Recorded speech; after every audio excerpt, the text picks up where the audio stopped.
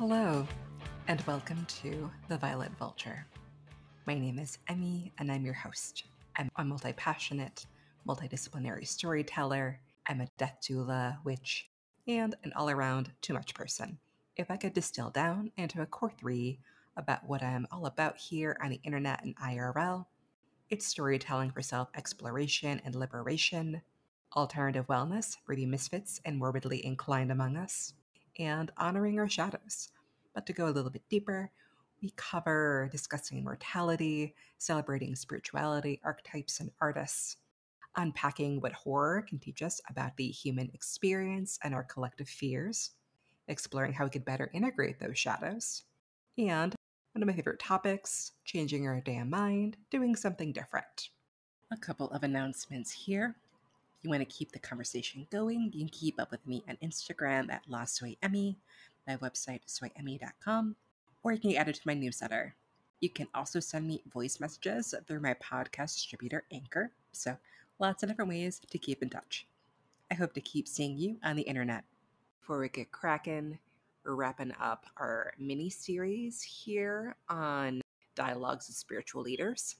I'll be reworking a little bit of my schedule and the launch of a few things I wish I had already announced by now, but due to a death in the family, the holidays are fast approaching, and I'll be starting a new job. This just had to happen. So just reworking a handful of things for the rest of November and December to better accommodate all of this rapid change. So instead of rolling things out kind of as intended, everything is more or less shifting by about a week. So keep your eyes on IG, your email for what I'll be dropping next week and in the coming weeks. Something that I am actively trying to undo or unlearn is that you can always say no, even over the holidays. That a no is a yes to protecting your peace. It's so easy for your calendar to get full over the holidays, and then you burn out before Christmas even shows up, and then you wonder if you even enjoyed any of it. And I feel like it's at the end of every holiday season, you go, oh, next year I'll do it differently, and then you don't. So I would like to offer before we hit Thanksgiving next week, and then Christmas, everything hits us full force thereafter. I challenge you to make sure that you make some real room for you. A little corner of something that's your own ritual, practice, like yoga practice, maybe cycling, or like a winter run. That could be so much fun, art practice, whatever feeds you. And don't be afraid of canceling or changing your mind about whether you're up for something or not. We're all about changing our mind on this podcast. So let's all put that into some intentional action this season. But anyway, without further ado, let's get on to today's episode.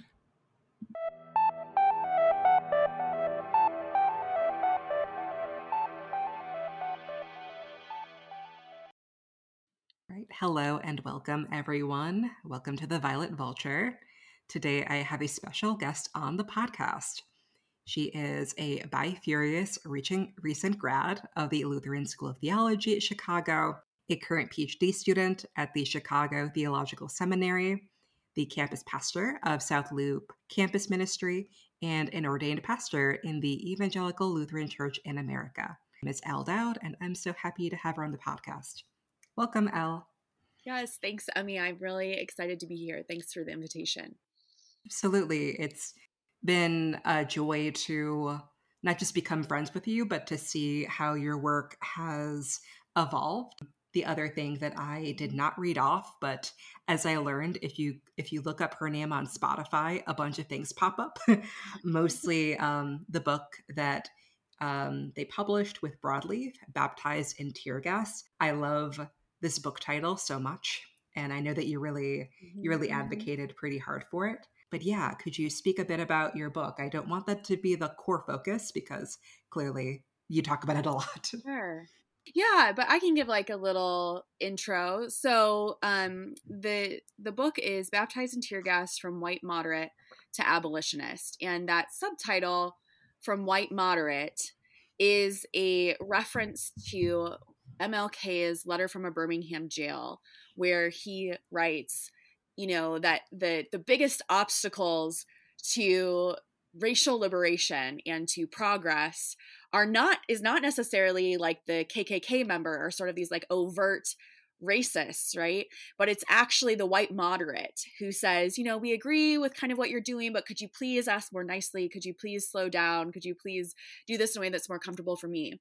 So the subtitle, Baptized in Tear Gas from White Moderate to Abolitionist, is about my own personal transformation from a white moderate to an abolitionist. I grew up in the suburbs of Des Moines, Iowa, in a very overwhelmingly white suburb. And, we didn't really talk about race and racism. And if we did, we very much talked about it like it was in the past. We talked about racism, if we talked about it at all, as something super hyper individualized, like internalized, individualized bias. We didn't do like power analysis or talk about the way that racism and white supremacy have infected our institutions, right? So I definitely, growing up, always thought I cared about justice because of some of my own identities and experiences, even as a white woman, or at that time a white girl. But I had deeply internalized a lot of this stuff in white culture around tone policing, respectability politics, really narrow ideas of peace and discomfort with tension.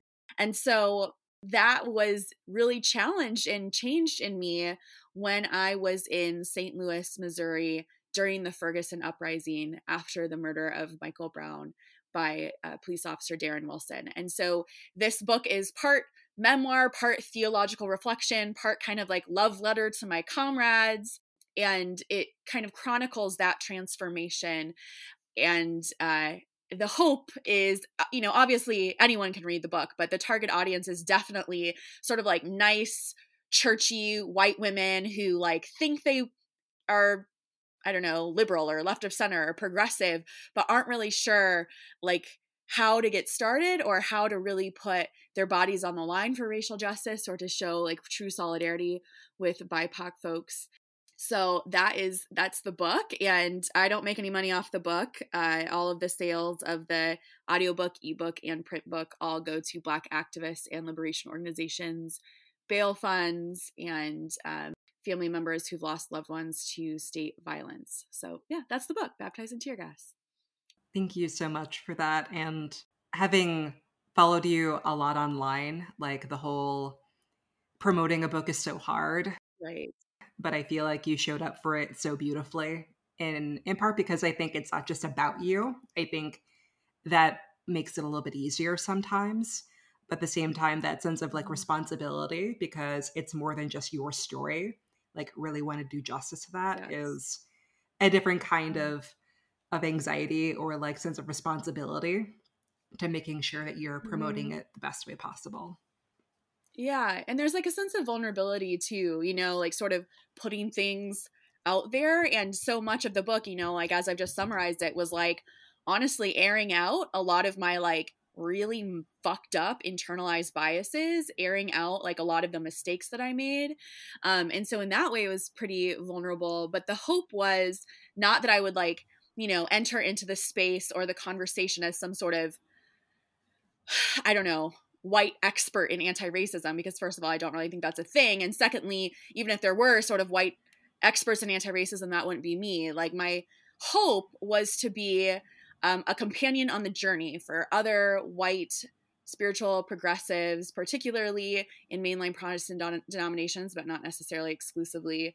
My hope was that sort of invulnerably sharing my own process, my own challenges, my own mistakes, that other people could also enter into that reflection. We could really learn together.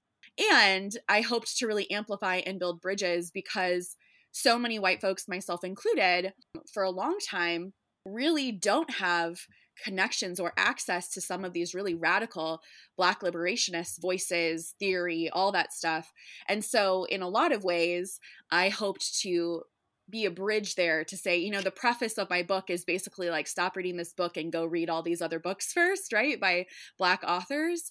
So part of the hope was to amplify the people who taught me, both sort of in the academic realm and sort of thought leader realm, but also the activists in Ferguson and St. Louis on the ground, to share their stories in a place that perhaps other white Christians would not necessarily hear those stories. Absolutely. And I think that's so important, because I think when we consider this kind of call to like people should be more educated, I think I know that you do still push others to explore elsewhere, but I do believe that there needs to be like a touchstone for people who are beginning to kind of get acclimated, not to necessarily like do the Robin DiAngelo thing of like be pandering, which I immediately thought of as you were talking. Like, I'm Yes. not an anti-racist educator. I'm like, yeah, thank God for that. Because this does kind of make me wonder too. Something I've been sitting on is like, where does that responsibility lie around education? But I think that ultimately the key is like mutual accountability, like knowing what is your thing to shore up on versus kind of leaving it to other people to not lean on, but there will be a certain degree of yes needing to be explained to. But I think you do a really great job in your work of being challenging, something that I felt with organizers historically in the past, and I've met better people since then, is if you're not doing some things a certain way, then you're not really an organizer. Or the splitting of hairs of like activist versus organizer. If you're an activist, then you're not being as radical as you could be. Sure. And that sucks, because like we're both chronically ill babies. There's some things that our body simply will not let us do. So yeah, I feel that gatekeeping really, really gets me. Yes. Yeah. Yeah. Yeah. I think that makes sense. I think too, like when you talked about like the mutual accountability piece and how important that is, and sort of knowing when, like, what is, I don't always love, when people say like, what is your lane, or stay in your lane or whatever. But in this case, I think it actually makes sense of like, what is the work for me to do as a white person, and what is the work for me to create space or pass the mic or whatever. And I think I tried in this project and in general to discern that, but I didn't discern it on my own, right? I discerned it within communities of accountability. So before I even wrote this book, I actually had a lot of hesitancies writing this book at all, because I was like, I can only share my story. But if I share my story during the Ferguson uprising, I'm centering a white woman in the middle of this historic uprising for Black liberation, which is like, there is no way to make that not problematic, right? So I spoke with activists in St. Louis and Ferguson, activists here in Chicago, and organizers that I'm accountable to, particularly SOUL, Southsiders Organized for Unity and Liberation. And I was like, should I do this? If I do this, like, what is the best way to do this, right? Or what should I avoid? And also, paid Black women in particular to do some of the work of advising me, even on sort of like the editing level, right? To like go through with a fine tooth comb and be like, help me make this project live into its intentions, because, my internalized bias is still present. It's not like I suddenly just like woke up and that I wasn't socialized in a white supremacist society. So I think that community accountability is a huge piece. And what I learned from speaking to the Black activists and organizers that I am in relationship with is that the times to pass the mic is that Black folks are obviously the experts on Black liberation, and also, our collective liberation in general in many ways. So as far as like the nitty gritty of what is liberation, how do we do this, what is the strategy, I 100% defer to Black activists and organizers. And of course, they're not all of one mind about this, but that is a space where I sort of try to leverage and amplify those voices. The part that is sort of my piece that only I can offer, or I can offer in a particular way, is my own story of transformation. So as far as like folks educating about anti-racism, Black folks are the experts on that. Folks educating on abolition, again, Black folks. Activism, liberation, as much as I can connect people to those voices, amplify those voices, they're the experts on that. But for white people who are venturing into this work, Black folks actually are less able to talk about what does it feel like as a white person to do this sort of deconstructing, this unlearning. What are the tensions? What are the challenges? And so my small piece of the work is to testify to my personal transformation and the tensions and mistakes there, right? So it's kind of like all the good ideas are from Black folks. And then really what I can share is this is how it felt for me in my body, in my heart, in my mind. This is how it affected my relationships. Perhaps you're going through this too. Here's some things that I learned. What are you learning? Thank you for that. And I appreciate you also including a piece about Black folks not being a monolith. I feel like there's this mindset that we need to find one uniformed message. And I don't think that's particularly true. I think it comes from both sides, I think, both organizing groups and I've heard it in electoral as well, that we need to unify around one candidate. And that's gone from like local politic to even like presidential. And it doesn't sit great with me. Like I can appreciate how it might be something to leverage sometimes, but it shouldn't be the like ongoing practice. Like it should be about a Yeah. welcoming of all voices versus like what Mhm. will be the one thing that we say. Right, right. I know that some people, some folks will say that part of the reason that conservatives sometimes are pretty well organized is because they're sort of willing to sort of rally around each other and stick to the single story and just defend it at all costs. And I can see why, strategy wise, perhaps in some ways that's effective. And sometimes the left in particular is criticized for infighting.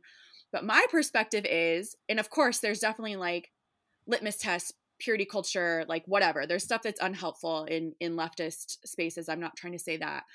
But I do think that in leftist spaces, the fact that we have all this discourse, the fact that there is challenge and push and pull is not a weakness, it's a strength. And so I wish that we would, instead of trying to model ourselves after, honestly, a pretty fascist way of getting people organized and behind you that the right is demonstrating, I wish that we would lean into our own way, which is that the multiplicity of voices, the disagreement, the layers of experiences, even within, even if we're just saying like within the Black activist community, like there's so much diversity in those voices.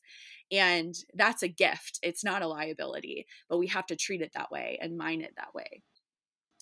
Something that one of my peers have said around the work that she does, she gives a lot of great free content around like content strategy and like so smart, but anything that she includes a little blurb of like, do not take this at face value, continue to do your own research. And I have always found that so not affirming, but it's really refreshing because we're both recovering like manifestation babe following people, but I find that so refreshing because so much of like, do not like take my word for it, or Mm-hmm. like you don't know any better. And I see this in a lot of different places, and it's taken me some time to like heal Sure. and kind of reflect back on this. But like I was raised Catholic, and my husband is a Lutheran seminarian, and I also have explored a lot of like alternative religion kind of things. So I feel like which is probably what makes the most sense for identifying me at this point. But yeah, it's one of those things that like after reading Cultish, which is a great book about everything from like Kool-Aid cult to like CrossFit as a cult, like the power of language. It's an amazing book. Like I can't recommend it enough. Yes. I've heard so many good things about this. Yes, I've heard so many good things about this. And very quick read as well because it builds on top of each other itself very well. But yeah, I feel like I like leaders like y'all are very affirming for me. Seeing kind of the stuff my friend has said is really affirming because there's like I'm a resource, but I'm not the only one. And I urge you to keep learning because I can't be the only opinion who that you internalize and take in. So yeah, I really value that. Yeah, I definitely, as someone who grew up in sort of a more like conservative Christian culture, there was like groups that I was a part of that just like came back up to me, like bubbling up to the surface of my memories when you were talking about this. There was literally something that the sort of people in charge would say, like if I would ask too many questions, and they'd be like, we just really need you to trust our leadership on this. We just really need you to trust our leadership. And I do think there is something to be said about acknowledging with humility that sometimes people who are in particular positions or making certain decisions or have certain conversations might have more knowledge than they're able to share for confidentiality reasons or various other reasons, right? So I think there's something to be said about, yes, sometimes we have to trust our leaders. In this context, though, it was very much like the implication was asking questions or pushing back at all was somehow not trusting leadership and therefore divisive and therefore actually like unfaithful, right? Like not participating faithfully in our spiritual community. So, yeah, I definitely appreciate. I also, this is a thing that I'm not great at, but the book was sort of a a crash course in trying to learn how to do this. But I also really appreciate people who are like wrong publicly and then like apologize and amend publicly and are really open about the fact that like they're still learning or they're gaining nuance or that they've shifted their opinions. That was something that was really scary for me about writing a book, is like, wow, it's out there in black and white, and what 5 years from now I'm going to look at it and I'm going to be like, oh man, this is not good, or wow, I changed my mind on this, or this is actually secretly problematic and how did nobody catch it and now my name's on it forever, right? Which is, this feeling that I'm describing is, it's white fragility, right? It's like my ongoing need to like be one of the good ones or lean into perfectionism, which is a characteristic of white supremacy culture. But so much of that has permeated so much of our society that it's, like you said, it's very refreshing when people are able to be like, this is my experience, these are my thoughts, it's a process, here are the people I've learned for, here's the questions I still have, I want to hear your questions, like what do you have to add to this conversation? You can trust your experience, you can trust the other voices, keep listening, keep learning. Sort of like the continuing to ask questions isn't a threat to, I don't know, it's not disrespectful, it's not a threat to the process, it's a way of actually very respectfully and honestly and authentically engaging in all kinds of work. Definitely. And I know it was really, really hard, but I can hear as well that even though it was challenging to push through that, like I know I have felt similar things. I'm afraid of writing a book because like there's something different about book versus podcast. Yes. Right. Or like blog, or yeah. Right. Like someone on the Twitter could be like, Emmy said a messed up thing. Like, what day is it? In 2022. Right. And it's like 2025. And I'm like, yeah, I changed my mind actually. Or like, Yeah. if anybody who knows me but has been following along, they know that I changed my mind a long time ago on that. So I value that, but I think there's something beautiful about books about organizing or books about racial justice where what I'm seeing, like it's, and this is technical, but I think it's also important. Mm-hmm. Uh, Ijeoma Olu's So You Want to Talk About Race. The most recent edition does include, I wrote about this way. I have learned things. So now this is how we talk about it now. And that is so affirming Yes. and beautiful. And yeah, I think we do need Yes. to allow ourselves to be wrong. You know, the thing about it is like to Mm-hmm. grow through it is the key thing, because I think that's what Mm-hmm. ends up being like the sticking Yep. point. And I used to feel a certain way about cancel culture, and I even talk about that on like a podcast episode. Like, what does it mean to be accountable? What does it mean to do these things? I Mm-hmm. think some people could be canceled, but Yeah. if we are treating each other with humanity and grace, we need to accept that people that are our favorites may do or say something that we don't like, or Right. Right. we all grow up. So Yep. yeah, Yeah. I think that's something I've been marinating on a little bit here. Um, Mm-hmm. something I do like exploring on the podcast is a couple of different topics, but I do love it's in the preamble, like changing your damn mind. I love changing my mind, doing something different. I worry it makes me seem flaky, but I blame the Libra rising. It just means that I embrace perspectives. So yeah, I'd love to hear more about how you've not just done that with your kind of theological work, but how do you feel you've metamorphosed as you've explored your identity? Oh my gosh.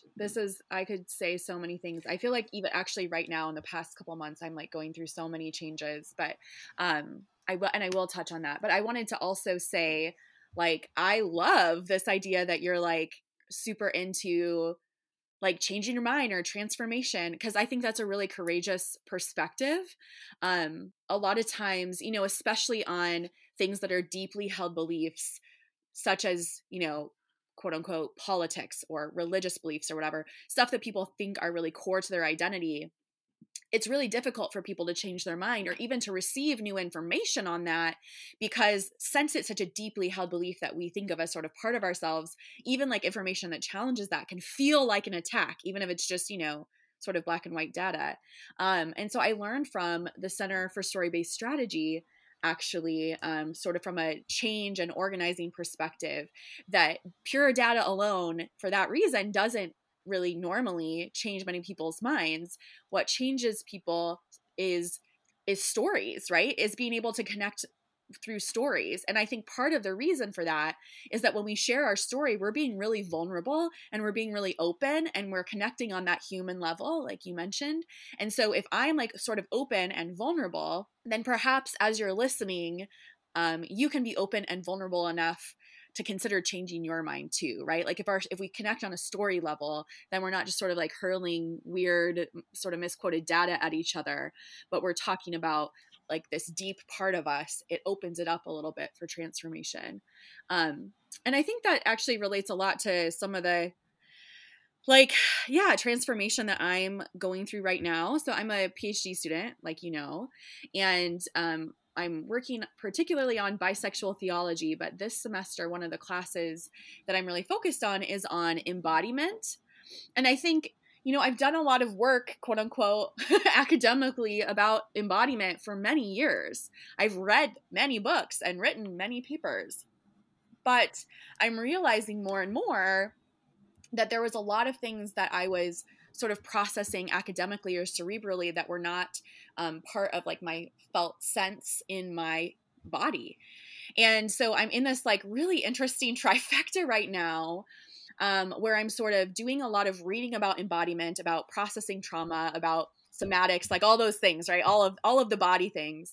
And I'm doing this academic reading about like how it works and why it works. And at the same time, I've been going to physical therapy with a really amazing physical therapist that I very much trust. And so, and I'm also in like sort of, regular like therapy, like talk therapy, like mental health therapy, right? And so I have this like trifecta where it's like, I'm really sort of academically engaging this stuff. And then physically, stuff is being moved around in me. And as I've learned academically about like, oh, trauma is stored in the body and it's released through the body and movement is essential in that, I'm like, for the first time, instead of just reading about it like a robot, like beep, bop, bop, boop, yes, that is true.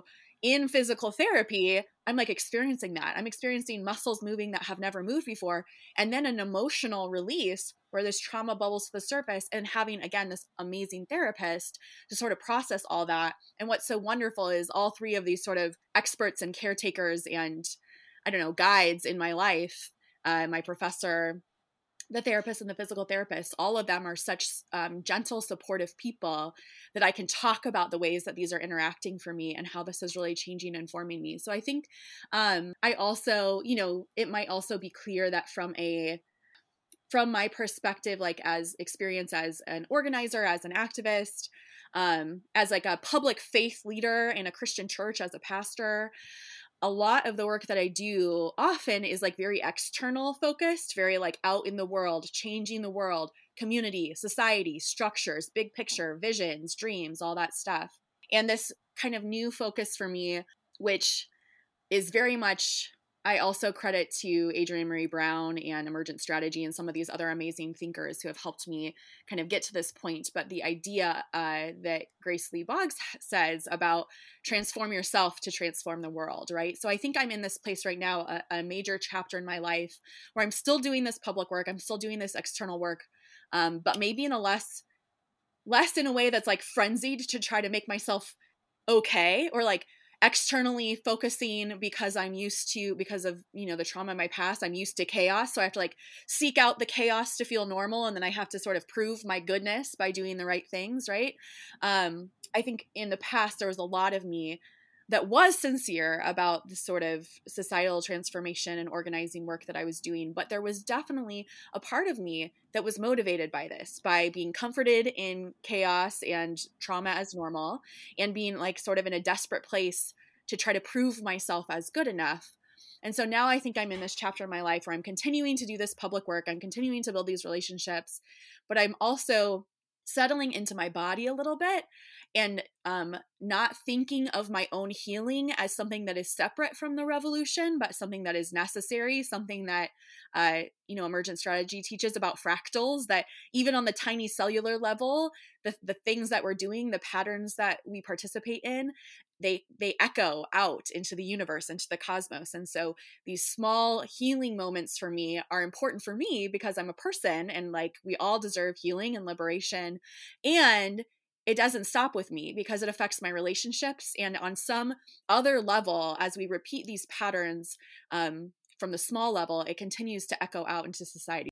So that's like my main, like my thing right now, that I'm, maybe in 2 more years, we'll like have another podcast interview and you'll be like, tell me more about this. And it'll be like way more fleshed out because I'm like in it right now, right? Of like, oh my gosh, I have a body. And I knew that like sort of academically before, but now I'm like, whoa, I'm in it. And I'm like feeling feelings instead of thinking about them, and like experiencing healing instead of just talking about it. And oh my gosh, like I am an individual that's part of a whole, and those things are really important in both directions. So that's like the major ongoing transformation that, as you can tell, I'm sort of like messily in the middle of right now. Oh, I mean, that's kind of the nature of it, though, is that it is going to be a messy process. Yes. Like, it's not like antibiotics, like, here, take this, and in theory, you won't have strep throat anymore. Like, Right. if it's chronic, if it's been like long standing, we've talked a little bit about the kind of intergenerational aspect of like, if there's trauma in the parent who is like carrying the child, then Yep. here are these things that you may be more predisposed to because you were exposed to stress, cortisol, all of that has an impact. Yeah. Just on that scientific level alone, not even touching on the spiritual aspect of Right. like already being exposed to trauma in and of itself. Yes. So Yes. I Absolutely. feel like it's so hard. It's like being in the eye of a hurricane. You don't really know that you're in the hurricane if you're just right in it, but you could tell like stuff's happening. it's looking crazy. Yeah, look a little weird out there. I'll wait. Yes, stuff is happening. Stuff is happening. Totally. Yeah. I think too, when you were like, this isn't like strep throat, you take an antibiotic and it gets better. I just remember, I was going to say early on in my sort of like journey in therapy, but it wasn't that early. It's just that I've been in therapy for so long now. I started going to therapy regularly when I was 19. And this was probably when I was like, 27 or something. And I'm like, 34 now. So it's like, there's been many chapters in this, but I remember being in therapy, particularly around my eating disorder, which is now mostly in remission. And I remember talking to my therapist who, like focused on eating disorders. And I was sort of like, when I got this diagnosis, I went to the library, I got every book on it, and I tried to read about it and understand it. And I did all this research, and I, talked to all these experts and And I had really in my head somehow thought that I could logic my way out of my eating disorder. Like if I really just learned enough about it, there was going to be some secret passcode or some secret key. There would be some sort of like geometry proof in my head I could do to talk myself out of an eating disorder, which is not how that works, right? And in fact, like almost the opposite, right? Like it was really easy to then go down a shame spiral, sort of like shame about shame. Like not only do I feel shame about my body, myself, my out of control world, which is feeding this eating disorder. I also feel shame about the fact that I have a eating disorder. I also feel shame about the fact that I think I should be able to logic myself out of this eating disorder and I can't, right? Like it's compounded. And so, healing for me, to me, it really does help to have some of like the theoretical or academic sort of cerebral framework to help make some of the mind body connections. But it really is like, yeah, you have to feel feelings to feel them. You have to like live life to live it. It has to. It's not like there's a antibiotic for some of these issues. It's a lot messier, like you said. Yeah. No, I appreciate that. Like, this is even before we had a name for it, but I struggled with orthorexia for a while. And part of why that's Yeah. so easy to fall into, it's still kind of picking up speed, I think. Like, people are understanding that even is an eating A disorder. thing. Yes. And it's because it looks just like regular diet culture or like regular like nutrition advice. It's like the dark side though, like that I would go to yoga because yoga is good for you, but I wouldn't eat anything because I didn't want to eat anything bad for me on the way home. And yeah, the punishing of the body, thinking like only good in because we can't have bad happen. So I think that's the other layer of it too, like why it's so messy is because we have these other institutional factors that are reinforcing it or making it very easy to not even realize that we're in the middle of a mess that we now have to clean up or get out of in some way. Yeah. Yeah. So much of this too, for me, I've been thinking a lot about alienation, right? Like the fact it's so wild that I have to like relearn that I am a body and that I am embodied, right? But it's Yeah. because of these systems of oppression, this indoctrination, all of the ways that this shows up in our culture, even in subtle ways that are just so accepted, like diet culture that you mentioned. It's like there's so many things that alienate us from ourselves, and like having to even to the most basic sort of idea that diet culture, white supremacy, cis heteropatriarchy, capitalism have alienated us from our very selves so much that like embodiment, coming home to ourselves is like something that we have to even do because we've been so alienated from ourselves. And I've been thinking about that too, kind of from even from kind of like a Marxist perspective, right? Which Marxist perspective was more around labor, the fact that, many of us, there's that saying like, you don't hate Mondays, you hate capitalism, right? Many of us hate the work that we do because we're coerced into it with violence, because in this country and in capitalism, if you don't work, then you don't get health insurance. If you don't work, then you can't feed yourself, you can't house yourself. And so the work that we do, the labor that we do, we first of all don't get to enjoy the fruits of that labor because it's exploited by capitalists, but also we're doing this work under extreme coercion and under duress, right? With threats of physical harm to our bodies. And so thinking about that, I was familiar with that from a labor perspective, but thinking more again in this embodiment stuff about how all of that is related to bodies, and how I think for me, capitalism and all these systems, yes, have alienated me from my labor and also from my body, my sense of self, from my sexuality, from my relationships, all of these, from exercise. Like, I hate that I was so alienated from exercise because I was sort of coerced under cis heteropatriarchy and capitalism that if you don't have the right kind of body, which is a very narrow white supremacist thin beauty ideal through the male gaze, then you're worthless, right? And so exercise became, yes, this thing to punish and control and to fit into a very narrow sort of ideal.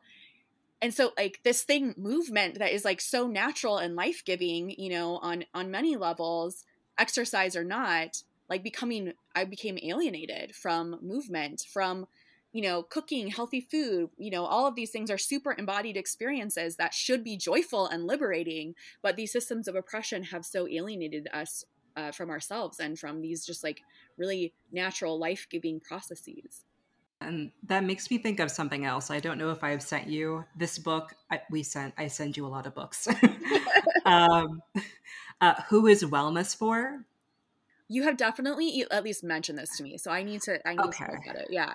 Yeah, it's such a beautiful perspective. Mm. Also, queer women of color, Yes. and just chronically ill. Like as I read through the first chapter, it's like me and my allergies and my like mom trauma. I'm like, did I write this book I in was my gonna be sleep? like, it was like it me, like, Like I was gonna say, I'm like it. All of us as we're reading it, yeah. but I I see a lot of parallels between what you're saying and what she posits, which is wellness is, we, like Malcolm X said that too, like Mhm. illness, you take the I out, wellness, like we need Mhm. to be interconnected about it. Mhm. And just like the shame that we feel about taking care of ourselves is Yeah. something that I think is so palatable. Mhm. And especially if you have multiple needs, Mhm. basically the more needs that you have, the more things you have to take care of and address, perhaps the more shame you feel because now you're needy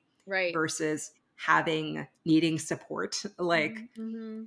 Like I used to feel a certain way about, like, I almost didn't go back to yoga. And then my husband and I did the number stuff, Mhm. meaning I gave him my Chase app and said, "You look at it and Mhm. let Mhm. me know if I can afford yoga."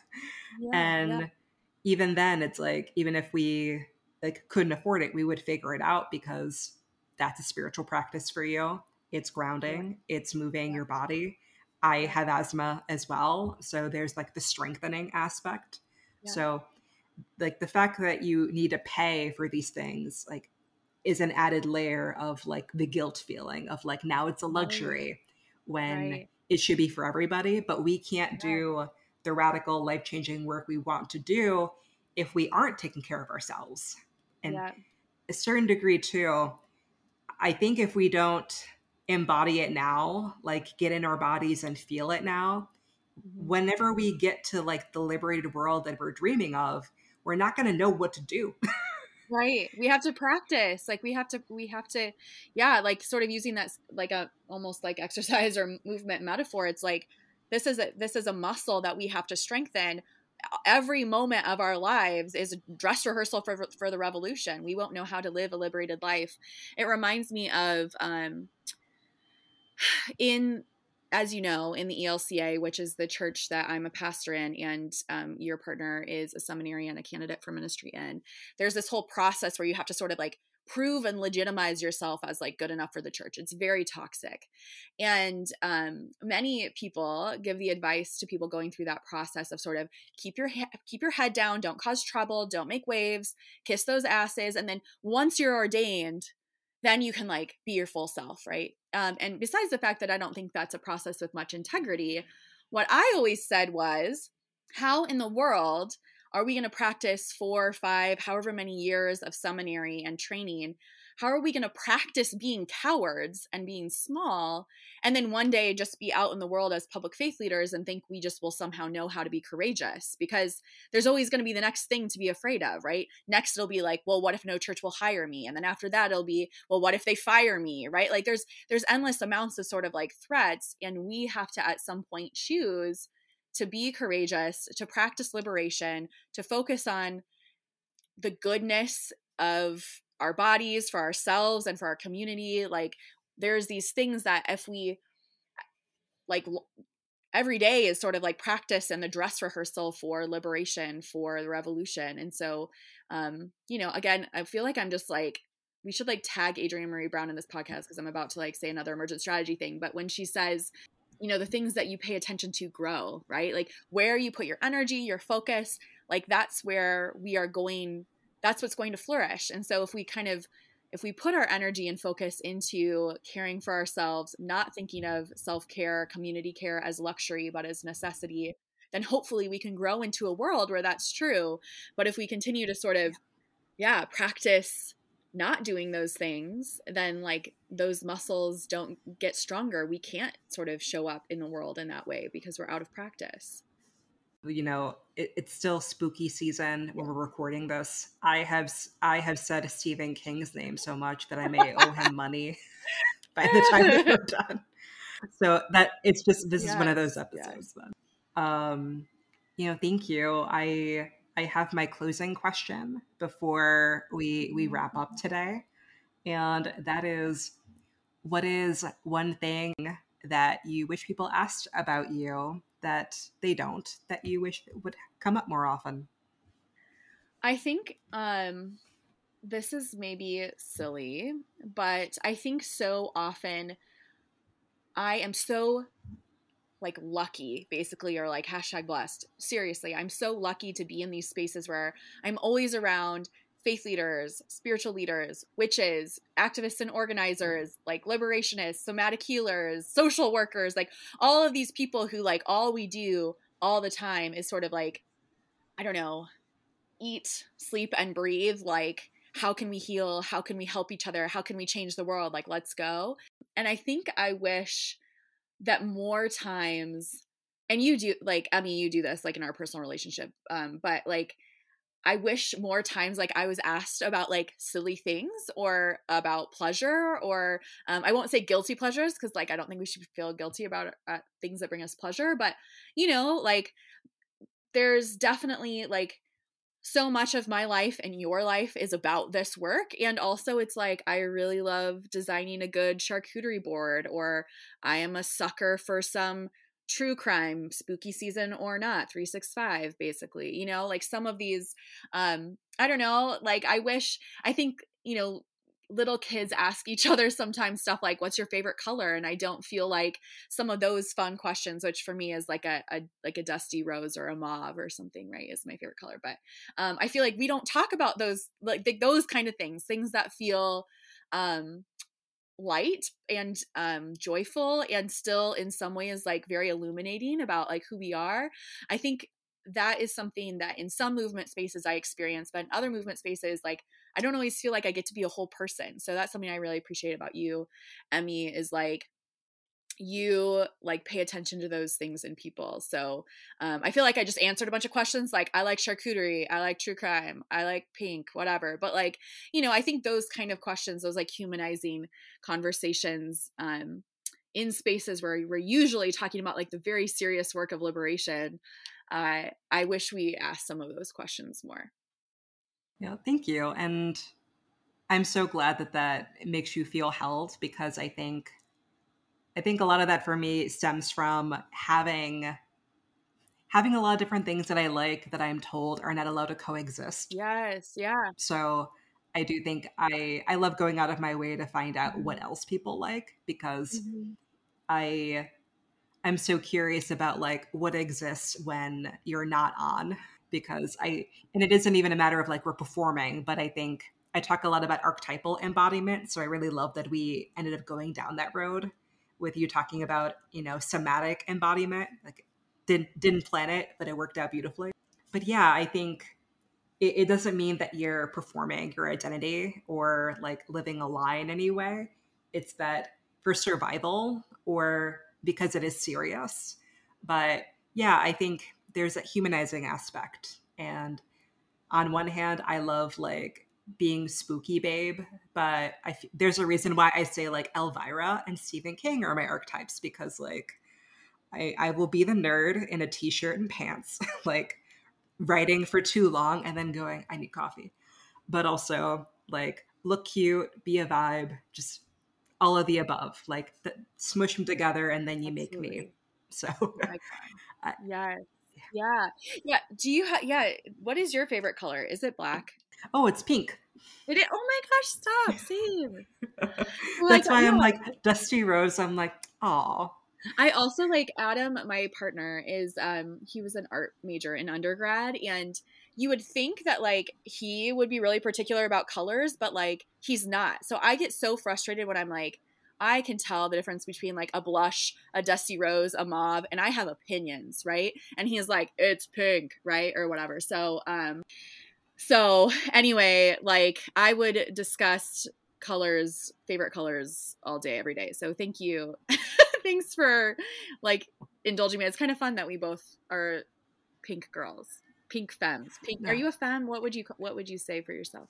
pink human, I guess. Pink I human. I mostly thought like, Oh, it must be a bi thing.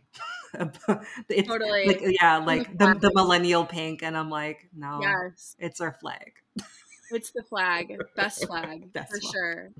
I had someone I know who's like sort of uses for themselves bi and pan interchangeably. I know like many of us have sort of like different nuanced reasons we use various identifiers, queer, pan, bi, all these different things, right? But this person, they use pan and bi interchangeably, but they tend to use bi more. And when I asked them why, they were like, honestly, the colors are better. Like I love the bi flag colors. They're just awesome. So, but there's pink in the pan flag too. And I'm sure there's people who would go hard for the pan flag colors, but I am partial to that bisexual flag. Absolutely. Oh, well, thank you so much, Elle. Yes. It's been a delight talking to you as always. Please tell the people how they can find you. If you have anything going on in the next handful of months, please share, Mm-hmm. or at the very least, how Mm-hmm. they can keep up with your work.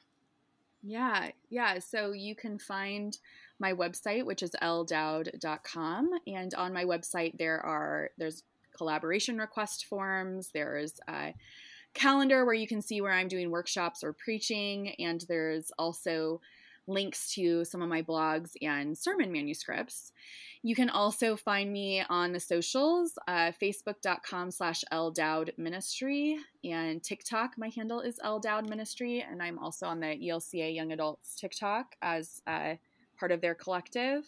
You can also find me on Twitter, Instagram, and Snapchat at How Now Brown Dowd. Before I was married, my last name was Brown, and then now it's Dowd. So How Now Brown Dowd is Twitter, Instagram, and Snap. So I'm really not hard to get a hold of on these interwebs. So always feel free. I love to hear from folks. Feel free to reach out, DM me, whatever. I'd love to hear your thoughts. Thank you so much, Elle. You have a beautiful night. Yes, you too.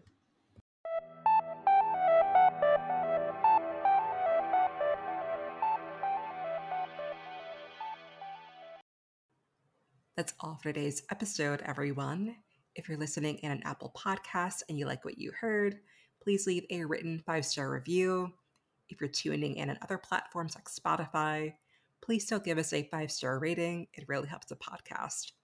And if you've been listening for a while and you haven't done so already, subscribe. And please do share this episode with even one person that you think would benefit from today's topics on the Violet Vulture. Again, you can keep up with me on Instagram at LaSoyEmi, my website, soyemi.com, or you can get added to my newsletter. I hope to keep seeing you on the internet. That's all for today, friends. Thank you for tuning in to the Violet Vulture. Bye for now.